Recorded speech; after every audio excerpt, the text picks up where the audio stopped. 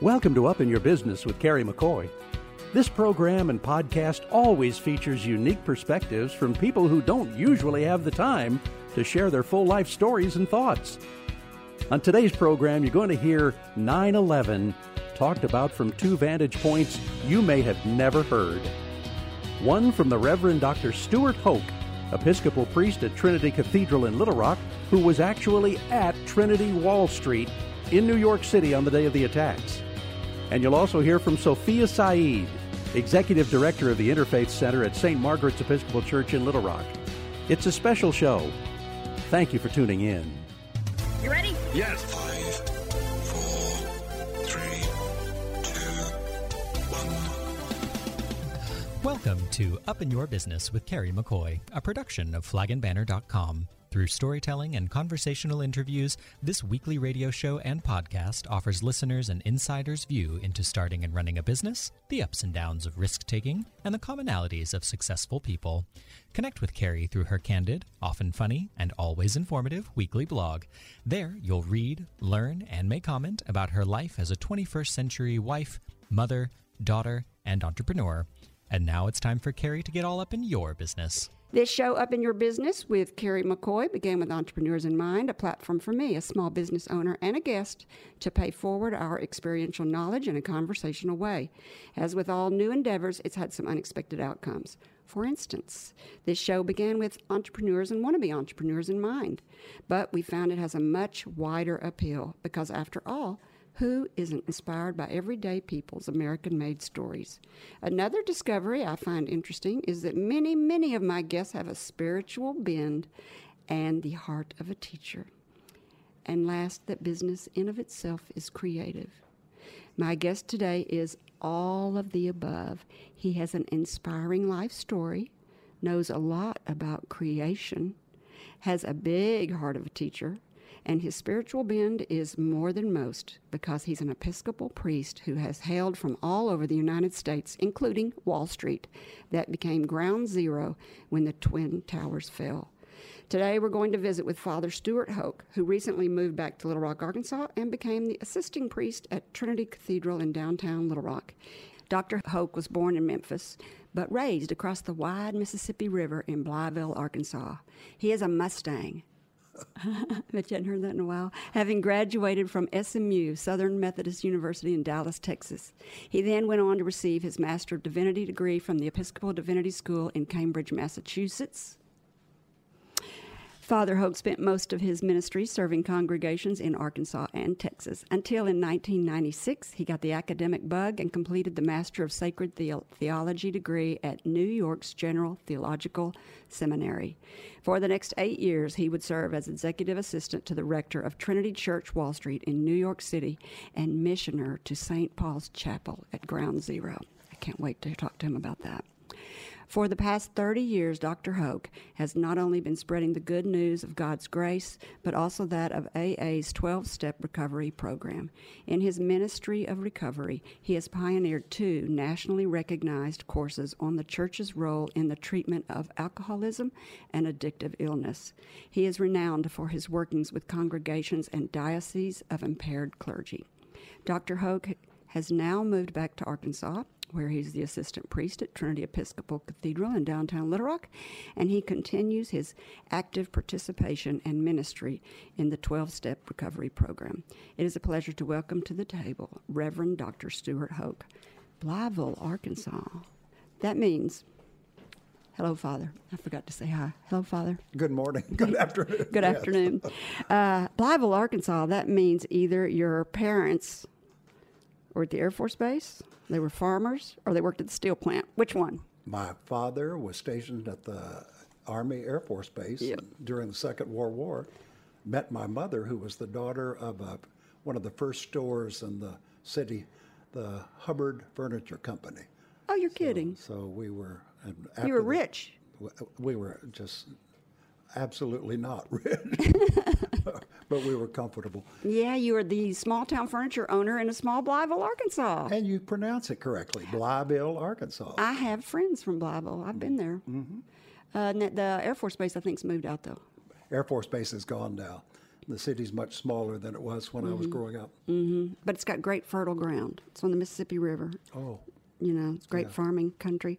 After reading about you, it seems like you always kind of knew you wanted to be a priest because you went to college to be a priest. You went to SMU? went to SMU. I knew I wanted to be a clergy person long time ago. I didn't tell anybody. That's not the kind of thing you tell your teenage friends, but that's what I wanted. How'd you know that? Well, my parents were active Episcopalians. We were in church every Sunday. The Episcopal priest in town, even in that little town, was always the educated bon vivant. He knew the what? The bon vivant. Yeah, I see these Episcopal preachers. They're just so educated. What does that mean? He knew his salad fork from his entree fork. He ate well. He took me to the opera in Memphis. Just men like that, educated, worldly, who'd been around, gave me a good model. And I said, I want to do that. Mm-hmm. So I did. So it's a lot of responsibility for you guys to follow in his footsteps. Went to SMU. My father insisted that I be an engineer. I fixed that by making my first and only D in calculus. So that was the end of my engineering career, and I wanted to study religion and language. And my father thought that was not a good idea whatsoever. So Latin, I guess? Latin and Greek, yeah. Latin and Greek and religious studies at SMU, most exciting courses I've ever taken. After you graduated from college, you decided to go on to get a master's, and you went to Cambridge, Massachusetts. I did. It was the Vietnam War. I had a medical disability because I had tried to go into the service, and that was not possible. Went to Cambridge, Massachusetts from Dallas, Texas in the fall of 1968, right in the middle of it, and was in Cambridge for 4 years doing all the riots in the colleges in the nation. Happened to be on the street when tear gas fall on 2 occasions. Really? So I really learned something about the life of the church in the streets as well as in the church building itself. And it was the war, and we were really doing whatever we could to see that the war could stop. So many of our friends had died, and so many more were going to die. So we were very sensitized to that at the time. A great place for a theological education during that period. Did you work while you were there? I did. I was a chaplain, student chaplain at the Bunker Hill Community Mental Health Center, which was in Charlestown, Massachusetts. It was an Irish ghetto, it was called at the time. And my job was to go around and meet the community and introduce them to the health center, as well as to some dynamics of spiritual living, spiritual health. And there was a lot of talk about alcoholism at the time because Charlestown was full of it. I wanted to know as much as I could about it. In fact, I got a job. My first job in Cambridge, Massachusetts, was as student chaplain at the Long Island Center for the Chronically Alcoholic. These were the Skid Row bums. And my first job there was to be an orderly. I helped clean them up after they got off the streets. Were they Vietnam vets, a lot of them? Some of them, yeah. Seems like that's a lot of the homeless people are veterans of some sort. Right. I think this is probably a great place for us to take a break. When we come back, we'll continue our conversation with Reverend Dr. Stuart Hoke, assisting priest at Trinity Episcopal Cathedral in downtown Little Rock, Arkansas. We'll hear about the role his New York City Trinity Church on Wall Street played after the fall of the Twin Towers that became Ground Zero. Stay tuned, more to come. Friends of Dreamland are proud to sponsor Up in Your Business with Carrie McCoy. Dreamland Ballroom, located on the 3rd floor of the flagandbanner.com building in the historic Toporian Hall, is a nonprofit dedicated to bringing back the music, the history, and the party of the Dreamland Ballroom. Our annual fundraiser, Dancing into Dreamland, will be a tournament of past champions to celebrate the 10th year. Mark Friday, November 15th at 7 p.m. on your calendar. The night will include a dance competition where audience members text their votes for their favorite acts, a silent auction, free hors d'oeuvres, cash bar, and your opportunity to experience the magic and imagine the music of the legends that played on the Dreamland stage, like Ella Fitzgerald, Ray Charles, Louis Armstrong, and many more. Tickets available at dreamlandballroom.org for the 10th annual Dancing into Dreamland. Be a part of the history of Dreamland. I'm speaking today with Reverend Dr. Stuart Hoke, Episcopal priest at Trinity Cathedral in downtown Little Rock, Arkansas. Before the break, we were talking about how Dr. Hoke became a preacher, how he kind of always knew he wanted to be one, and it's not really in your family. but it's in you, and that people in your life can really affect how you grow up to be, and that you had a great example of an Episcopal priest in Blytheville who really set a great example for you on how to be. And so now, after receiving your Master's of Divinity degree in Cambridge, Massachusetts, you worked and ministered all over Arkansas and Texas before you moved to New York City and 9/11 happened. So how did you go from Cambridge, Massachusetts to back to Texas and Arkansas to minister? I was ordained in the Diocese of Oklahoma. Oh, really? By hook and crook, I was invited by the Bishop of Oklahoma to be a part of that crew over there. And he stationed me after ordination in a church in Tulsa. And I was there for 2 years, and then a man from Little Rock called me and said, I want you to come work over here. And the bishop over here said, I want you to move across the state line.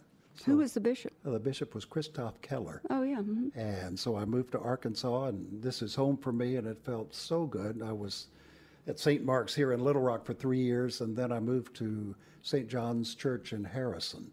And Arkansas? was there for 6 years. Oh, yeah. Yeah.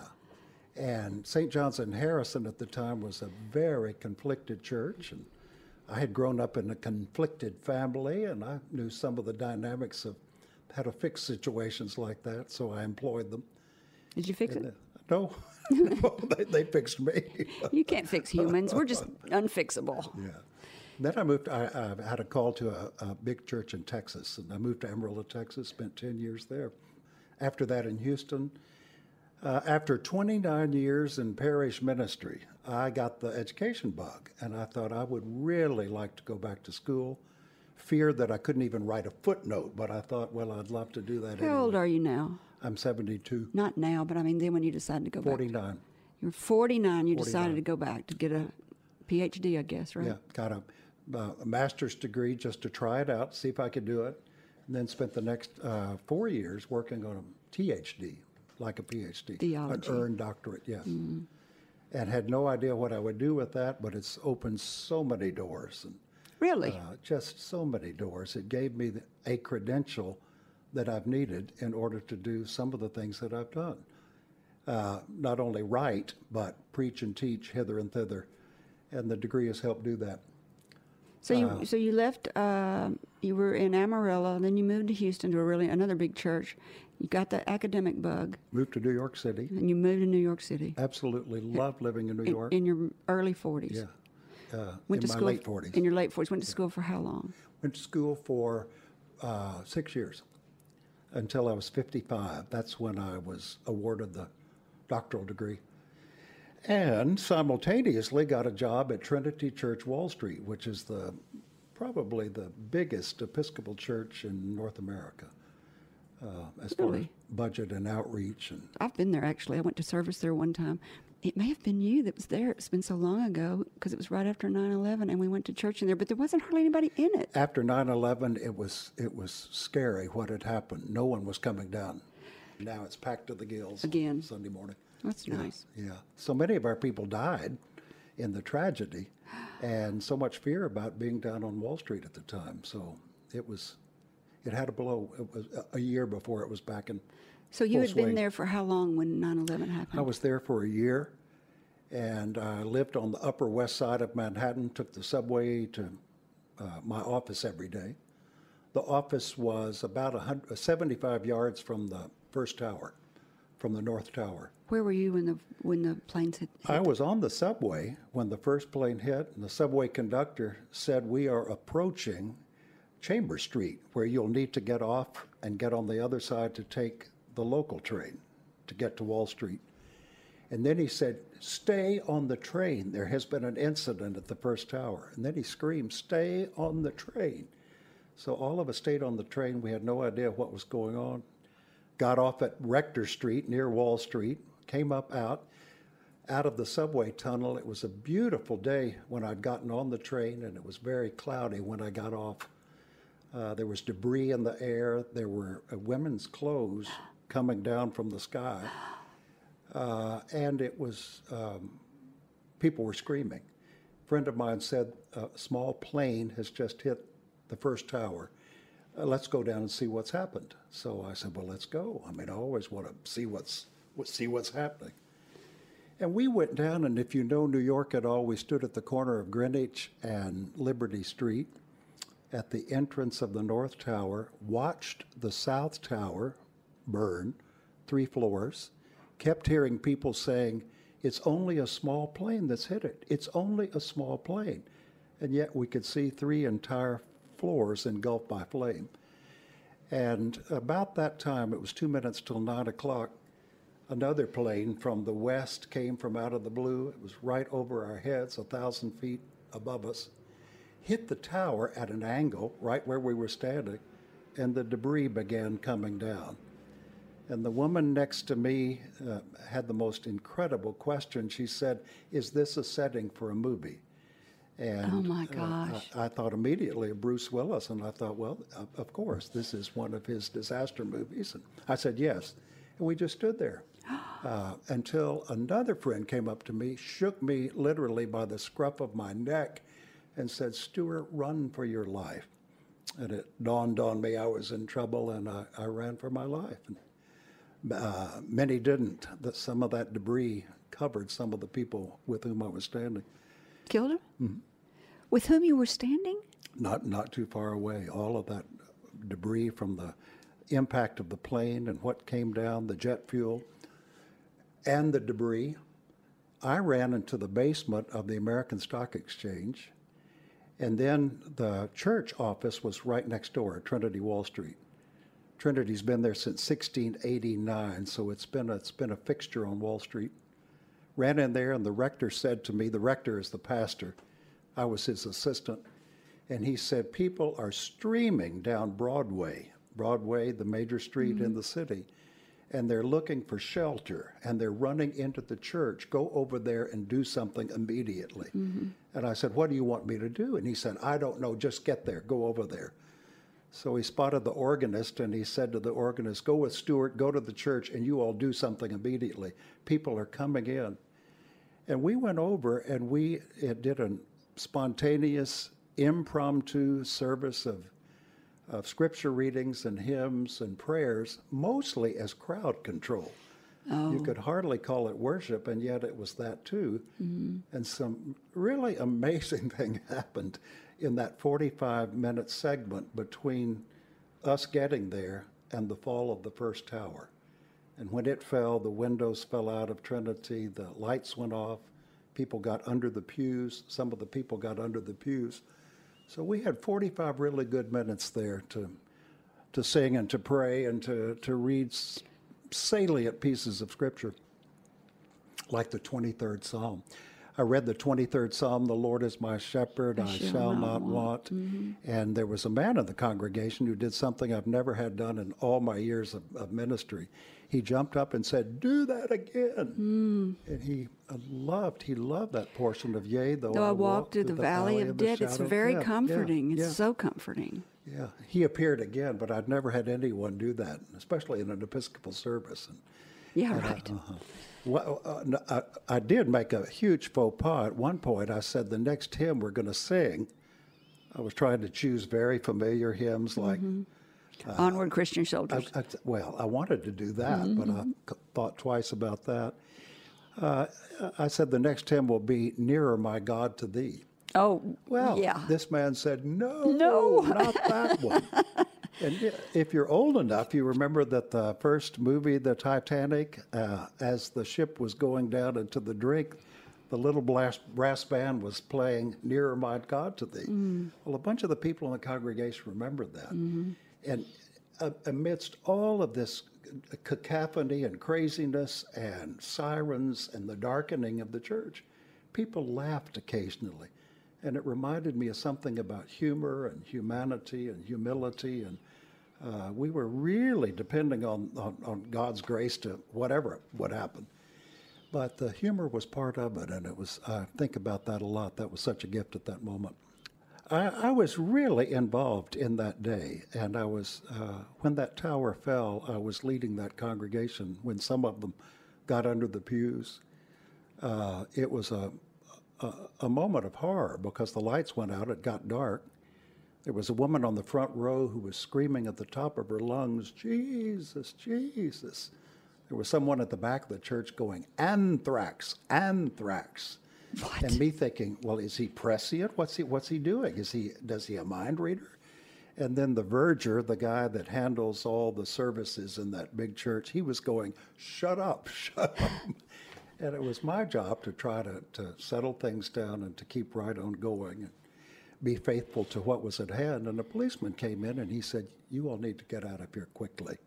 If that second building falls," and he told us what had happened, this time it may fall right on the top of Trinity.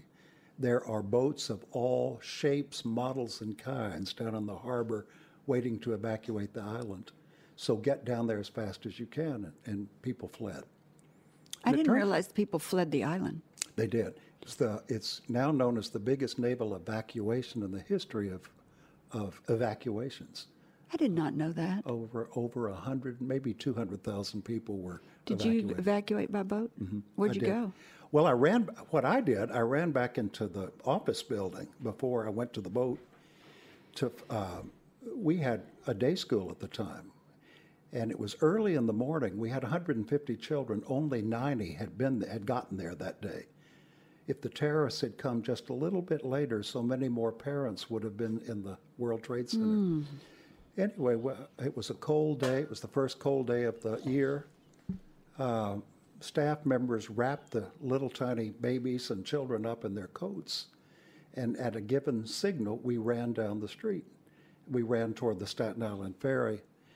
And the second building fell at that particular moment. And you've seen pictures probably of the dust ball that comes down the street. Well, it engulfed us.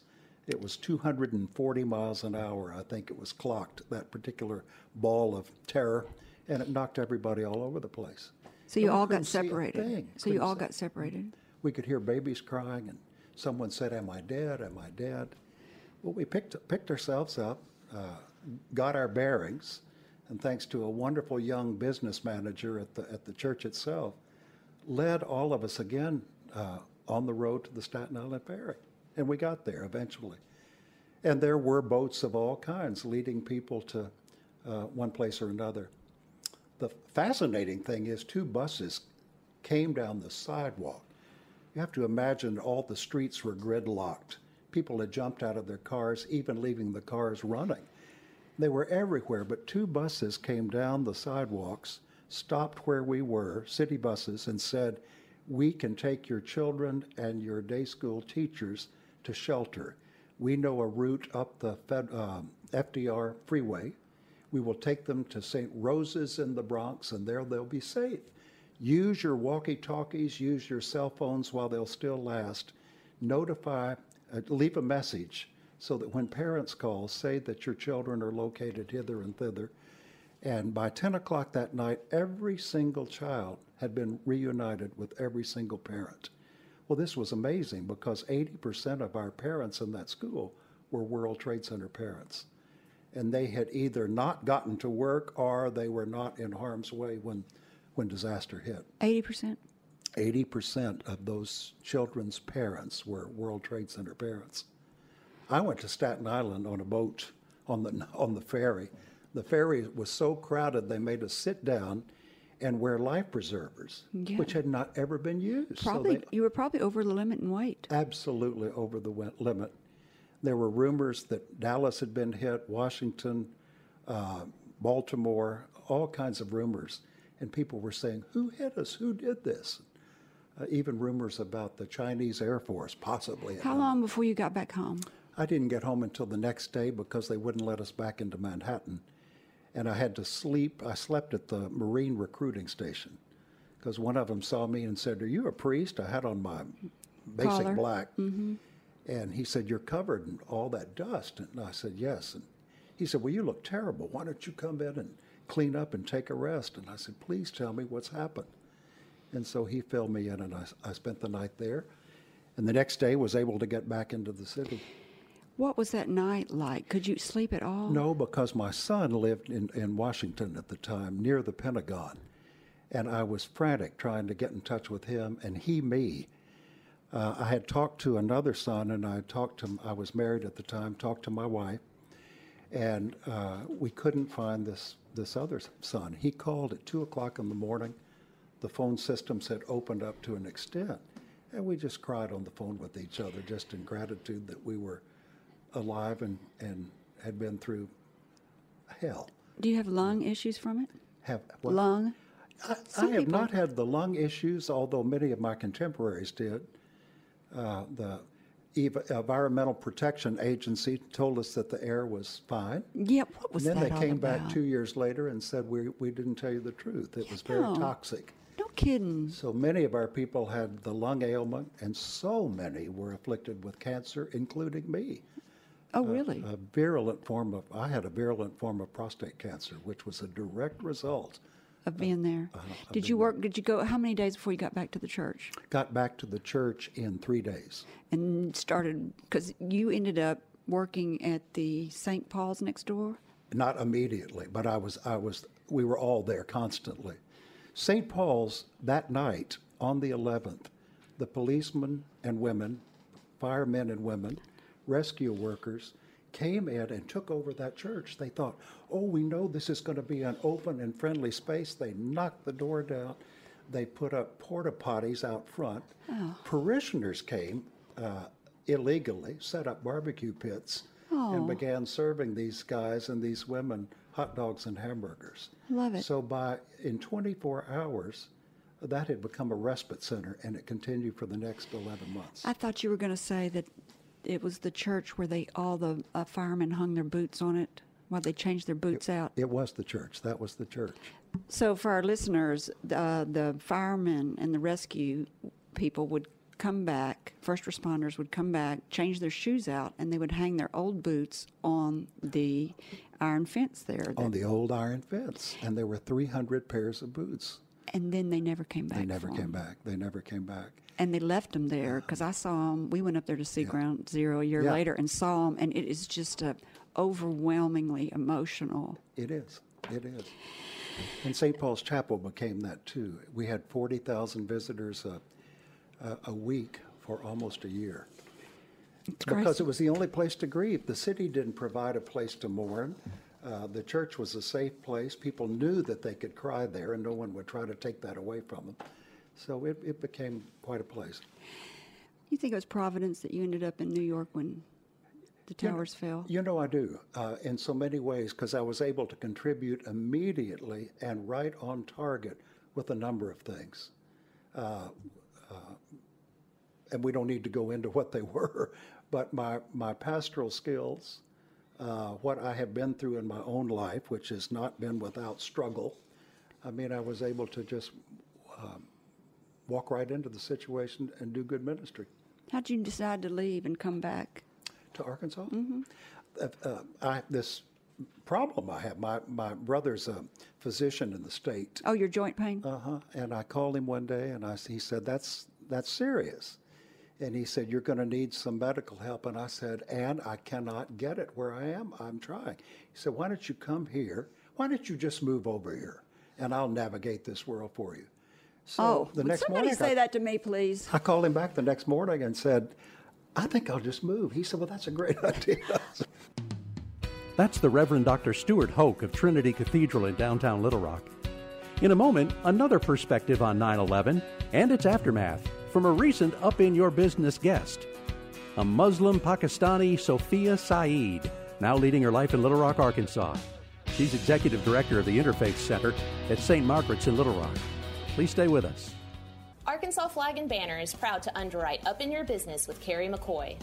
McCoy began this broadcast with the intention of offering a mentoring platform for those with an entrepreneurial spirit. Carrie McCoy, founder and president of Arkansas Flag and Banner, believes in paying knowledge and experience forward and developed this radio show as a means of doing so. The biographies, life experiences, and wisdom of her guests would likely go unheard if not for this venue. Rarely do people open up for an hour to an audience about their life mistakes, triumphs, and pitfalls. This unique radio show allows the listener intimate access into the stories of prominent leaders in our state. I'm Adrienne McNally, manager of the Arkansas Flag and Banner Showroom and Gift Shop, located on the first floor of the historic DeBoerian Hall on the corner of 9th and State Streets in downtown Little Rock, Arkansas. Open Monday through Friday, 8 to 5:30, and Saturday, 10 to 4. Sophia Saeed was born a liberal Muslim in Pakistan. She met her husband, Qaim Saeed, the night before their arranged marriage. 3 months later, she joined her new husband in Utah, where he was studying to receive his doctorate. In Pakistan, Sophia and her father, both Muslims, were excited that Sophia had been accepted to a prestigious Catholic college there. Now in Utah, she found herself living amongst and attending college with Mormons. The cultural commonalities were striking, and her view of the world grew larger. When she first moved to America in 1996, it was an easy transition, a safe place for Muslims. But since 9/11, things have changed, and so has she. Having once been taught that women should be quiet and invisible, Sophia has decided to step into the limelight, not for herself, but for her children and for her community. After moving to Little Rock, so that she could follow her husband, who got a job teaching at the University of Arkansas for Medical Sciences, Sophia attended and graduated from yet another school, the Clinton School of Public Service. In 2012, she became an American citizen. Today, as the executive director at the Interfaith Center located at St. Margaret's Episcopal Church in Little Rock, Arkansas, this Muslim woman is spreading the word and reminding us to love thy neighbor, a common theme across all religions. It is a pleasure to welcome to the table the Arkansas Humanitarian of the Year, Miss Sophia Saeed. Thank you so much, Terry. That is very generous bio. That's not even all of it. You were the valedictorian of your class, first Muslim woman to ever give the speech. That's true. Graduated cum laude. But today, when you say you work at the Interfaith Center as the executive director, what does that mean and what do they do? So, interestingly, Interfaith Center is actually a product of several people working together to promote peace in our community. What we do is we try to reduce the fear that exists between different religions, the prejudice that people of different faith feel towards each other. And as you know, I don't need to tell you that it's increasing because of the current social and political environment. So what we do is we try to bring people of different faiths together under one roof, normally where they wouldn't find themselves, help them connect with each other, learn about each other's faiths, learn how to respect each other's differences as well as the commonalities, and build relationships with each other. Because after all, we're all living in a nation which is highly diverse, not only racially, but also ethnically, religiously. And if we don't know how to live with each other, like if we don't know how to have interfaith cooperation, then we cannot work effectively with each other. So it increases our own productivity. It increases our impact on the communities to learn how to coexist. And that's what Interfaith Center does. And then I have lots of different kinds of programs which I would love to share more. You were born in Pakistan, and you call yourself a liberal Muslim. I'm a Muslim, yes. People call me liberal Muslim. Your father taught you to drive? Yes, my father taught me to drive. He's very proud of me. And you were very good in school and thought because your father was pretty liberal that you would follow in the footsteps of other family members and go to America to get educated. But he kind of planned something different. Yes, I saw. So that's where the gender roles differed in our family and in most of the families. Like I did see all my uncles and many male members of the family coming to U.S. for their higher education. So I aspired to do the same. But back then, at least, it was only male members of the family, not females, not girls or women. But you did go to college. I did go to college in Pakistan. But only the males got to come to America to get educated. Yes. And you thought that would happen to you. But instead, your father did what? Instead, he got me married. He arranged my marriage. That is fascinating to me. Some Americans cannot understand the idea of an arranged marriage. Really? Well, that's the foundation of our society. One of the foundations of the society. It's a very common phenomena. I know. Tell us about how it happened and how it came to be and why you like it, why it's acceptable. I've had other friends who've had arranged marriages, and I've heard what they've had to say about it. I think our listeners would love to hear how it happened. So you see, marriage is not a union of just two people. It's coming together of two families who are going to be interacting a lot with each other and raising the next generation of kids together. So it's important that families get along as well. So the way it happened in my case, which is true for many, many, many Pakistanis, if not most, is that my family started looking for a suitable groom for me. And they searched, like all the other many other families are searching too, and they were looking for a family which is similar to their own background, and a family which has to offer what I wanted. They knew what their daughter wanted. They knew my personality. They knew what my goals and aspirations in life are. So they were looking for a groom who is able to fulfill what I was looking for. I wanted somebody who's highly educated, who would respect a strong and independent woman, who would let me study after my marriage, and who's going to the United States, because I wanted to pursue higher education in United States. So lots of proposals would come, and me and my parents would discuss them together, things that would work for them or things they would reject and things that I would reject. But eventually and very soon we found this proposal which we all agreed upon, because it has to offer the things that we both were looking for, me and my parents. So I said yes, and my husband was in England at that time. He was doing his master's, so I never got to meet with him or visit with him. He came to Pakistan a couple of days before we got married. So yeah, but we're still married, happily married actually, and it works great.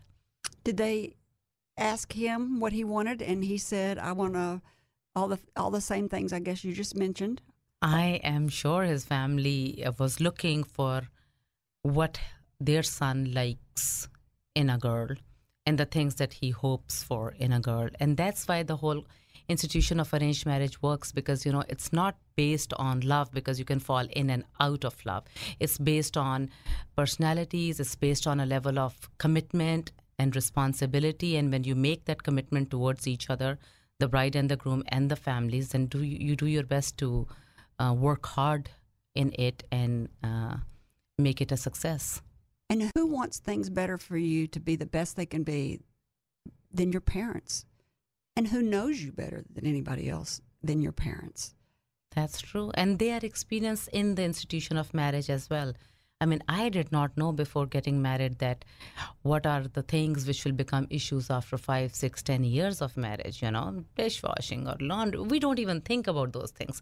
When we think about marriage, we think about love.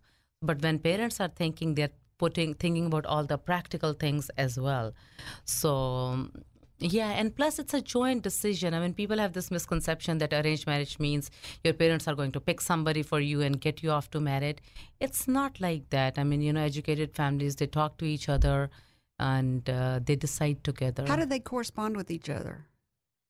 Through emails, send pictures back and forth? I mean, how did the parents, I assume, arrange it? Yes, how did the parents arrange it? They met, so we are distant family relatives. So they met with each other several times, and they communicated with each other through common relatives. And then they go visit each other? Then they visited each other. They visited me. Did you meet your husband's mother and father before you met? And ancestors and aunt. All of them before you met your husband? Yes. I'm sorry, Americans, but I would love to pick all of my children's life mates. I love your explanation of it. I think it dispels a lot of wrong ideas people have about it. But now you're married. Your family and you have chosen a man that is going to be educated in America. That was important to you because you wanted to come to America to get educated. So you've moved, of all places, to Utah, and you're going to school, getting a degree, I believe, in economics. I loved being there. It was an easy transition to America, starting from Utah. And then when my husband graduated from his PhD, then I decided to start school, which I always wanted to do. So I did my bachelor's from University of Utah. Well, I guess while you were there, 9/11 happened, didn't it? Yeah. While you were in Utah, Yes, 9/11 that's right. happened. Yes. How did that change your life? Well, actually, 9/11 changed the lives of most of the Muslims, not me, if not everybody. And in many different ways, the way we live, the way we perceive the world, and the way world perceives us, everything changed. One of the big changes, I'll tell you, that I never covered myself before 9/11. I started wearing my headscarf and my hijab after 9/11. Well, that was a time when a lot of Muslim women were taking off their scarves because they were being persecuted for wearing the headscarf. But for me, it was really important to embrace my religion and my identity at that time. So I decided to visibly look like a Muslim. And I also thought it's our responsibility as Muslims to educate people around us about what our faith is, what are the true teachings of Islam. So I started a lot of education or public speaking in local churches to tell people about Islam. I started teaching children at the local mosque because I also felt it's really important for our own children, Muslim children, to know the true teachings of Islam so they do not get brainwashed or influenced by what extremists are doing, which is not Islam. So I think for the first time after 9/11, I started thinking about myself. Who am I? And what is my religion? Why am I Muslim? What Islam teaches me? So it was a journey of self-discovery, self-reflection. And as I learned about my own faith, in a more intentional way, I started also spreading that awareness to the people around me. And yes, it changed everything, especially when you have children who are going to school and who look brown, who are immigrants. I mean, you are facing issues day in and day out. So as a rebellious streak in you, you decided to start wearing your hijab. Yes, that's true. That's kind of like you said, the opposite of what everybody else did. I remember I used to teach in the Sunday school at mosque, and when I was going, my husband said, please don't cover your head. And I normally never used to. I would only cover it on Sundays before going to mosque. And that Sunday I said, no, I will cover my head. And I remember when I was driving to the mosque and when we were stopped on the red light, the car next to me, the person rolled his window down and he yelled at me to go home and I don't belong here. But I think the more hatred and fear I saw in people's eyes for Muslims, the more resolved I was, the more determined I become to embrace my identity and tell them that no, that is not right. You have to know the real Muslims. So yes, that was a rebellious streak, and then it stayed with me. I mean, it's been years now that I've been wearing headscarf. That you could say the same about the extreme Christians that bomb abortion clinics and blow up government buildings in the name of Christianity. It's the extremist that if you were an outsider looking in, you could say that about Christians if you didn't know that that's not their religion either. And Terry, that's true for every religion. I don't think extremists have a religion. Extremists are there in Judaism, in Christianity, in Buddhism, in Islam. These are people who have extremist tendencies. It's not the religion that makes them extremist. I don't divide people as Christian, Jewish, and Muslim. I think they're good people and they're bad people. And they're good people in every faith and they're bad people in every faith. When you said you wanted to go and tell what the Muslim faith was and renew your faith, and then you felt it was your responsibility to go talk to children about what the Muslim faith was, what did you say the teachings were? What were some of the main points you said? Well, Islam, basically, in essence, the word Islam means peace. And it's a religion of peace and a religion of love. That's how I learned it. That's how I practice it. And anything good that I do, it comes to me from my faith. Anything, all my contributions to my society, to humanity are because of my faith, because it inspires me to be a better person every single day. And I thought that is what needs to be communicated out. The positive contribution of Islam and Muslims, the message of hope, growth, and opportunity, and peace and non-violence that it gives out, which is unfortunately not given a lot of limelight or voice nowadays. And Islam is not a religion that started on 9/11. It's a 1439 years old religion. And Muslims, Christians, Jews, they used to live in peace and harmony with each other. Muslims have created amazing civilizations and art and science and history. And it seems to me nowadays that all that is forgotten just because of the actions of a few or whatever the geopolitical conditions are. So I thought it's really important that people look at Islam in its entirety as a religion, as sister religion of Judaism and Christianity. And that's what I taught. And also I think it's important that we see each other as humans and connect each other at human level.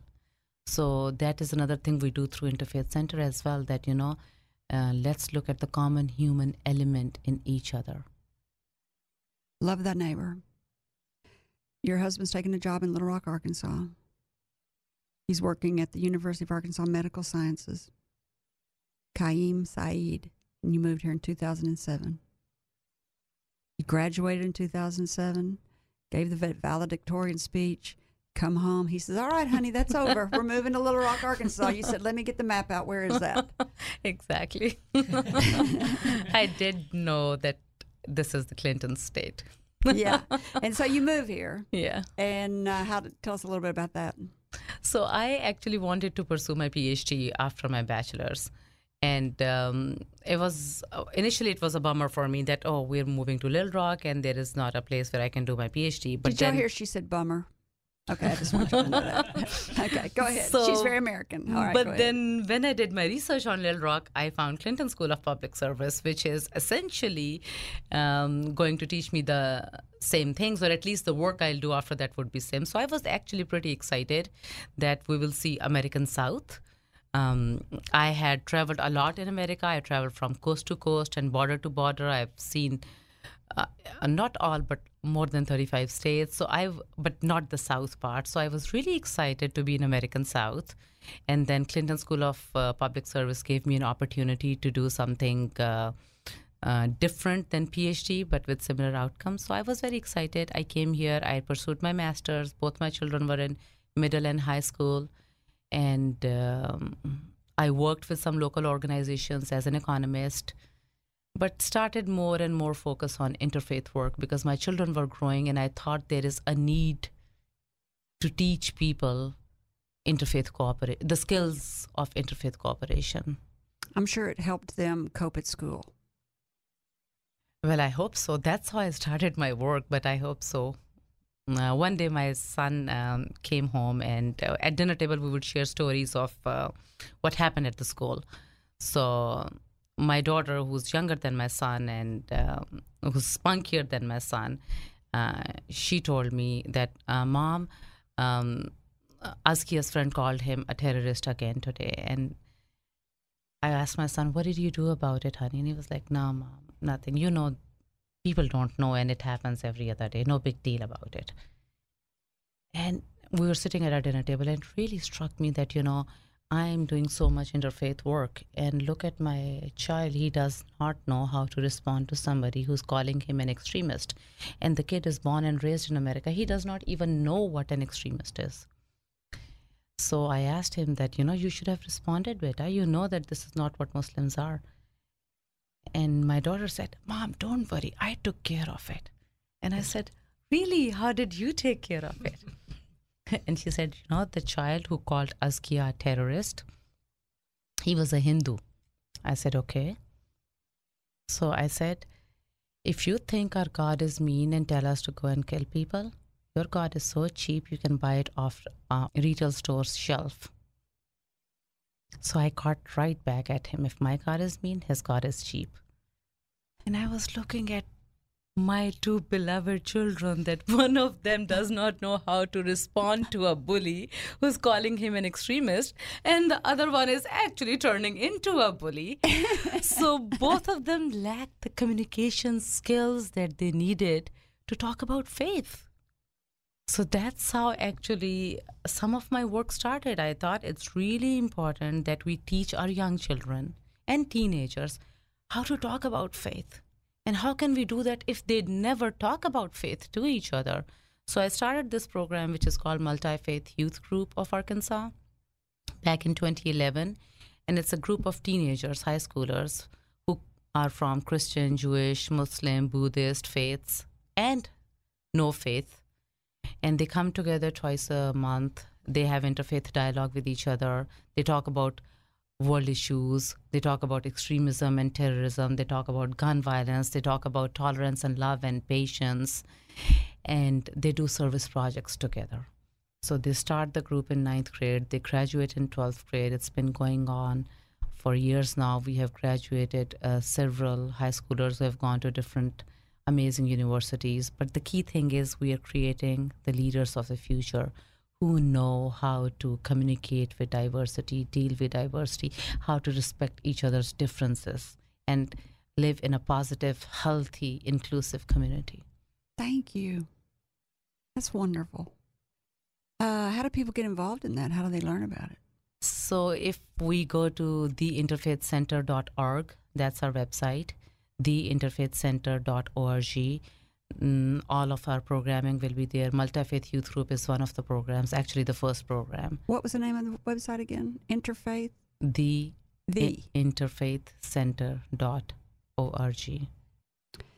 So the Interfaith Center has something called Love Thy Neighbor. What is that? Love Thy Neighbor is an interfaith prayer service that we started 8 years ago on the anniversary of 9/11. Because me, as a Muslim, I've always felt on 9/11 that there's tension in the air. For everybody. The Muslim community is literally, I'm not exaggerating, scared to go out because anybody can say anything to them. People are scared of Muslims that day, and Muslims are scared of the larger community. And that needs to change.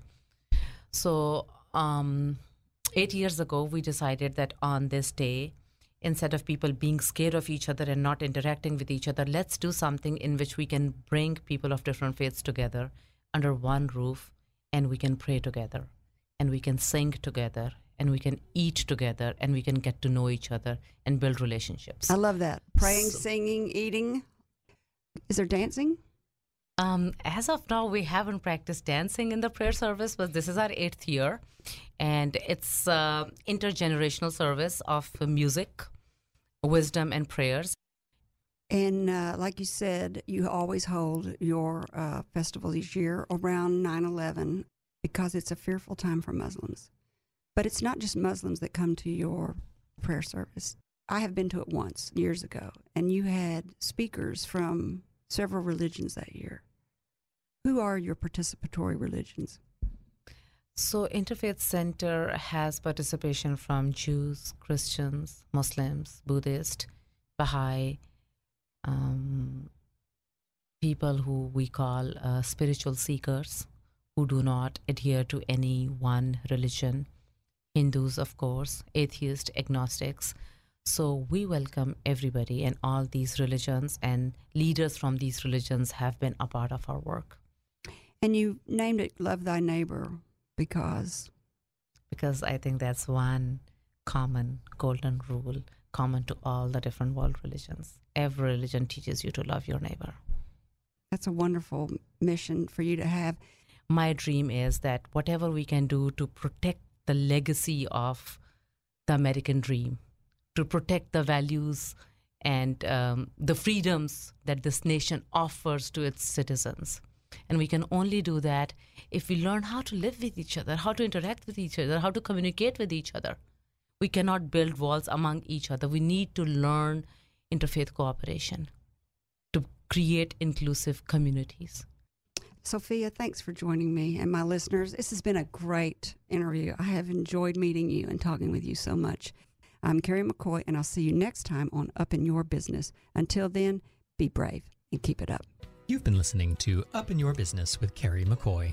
For links to resources you heard discussed on today's show, go to flagandbanner.com, select Radio Show, and choose today's guest. Subscribe to podcasts wherever you like to listen. Carrie's goal is simple: to help you live the American dream.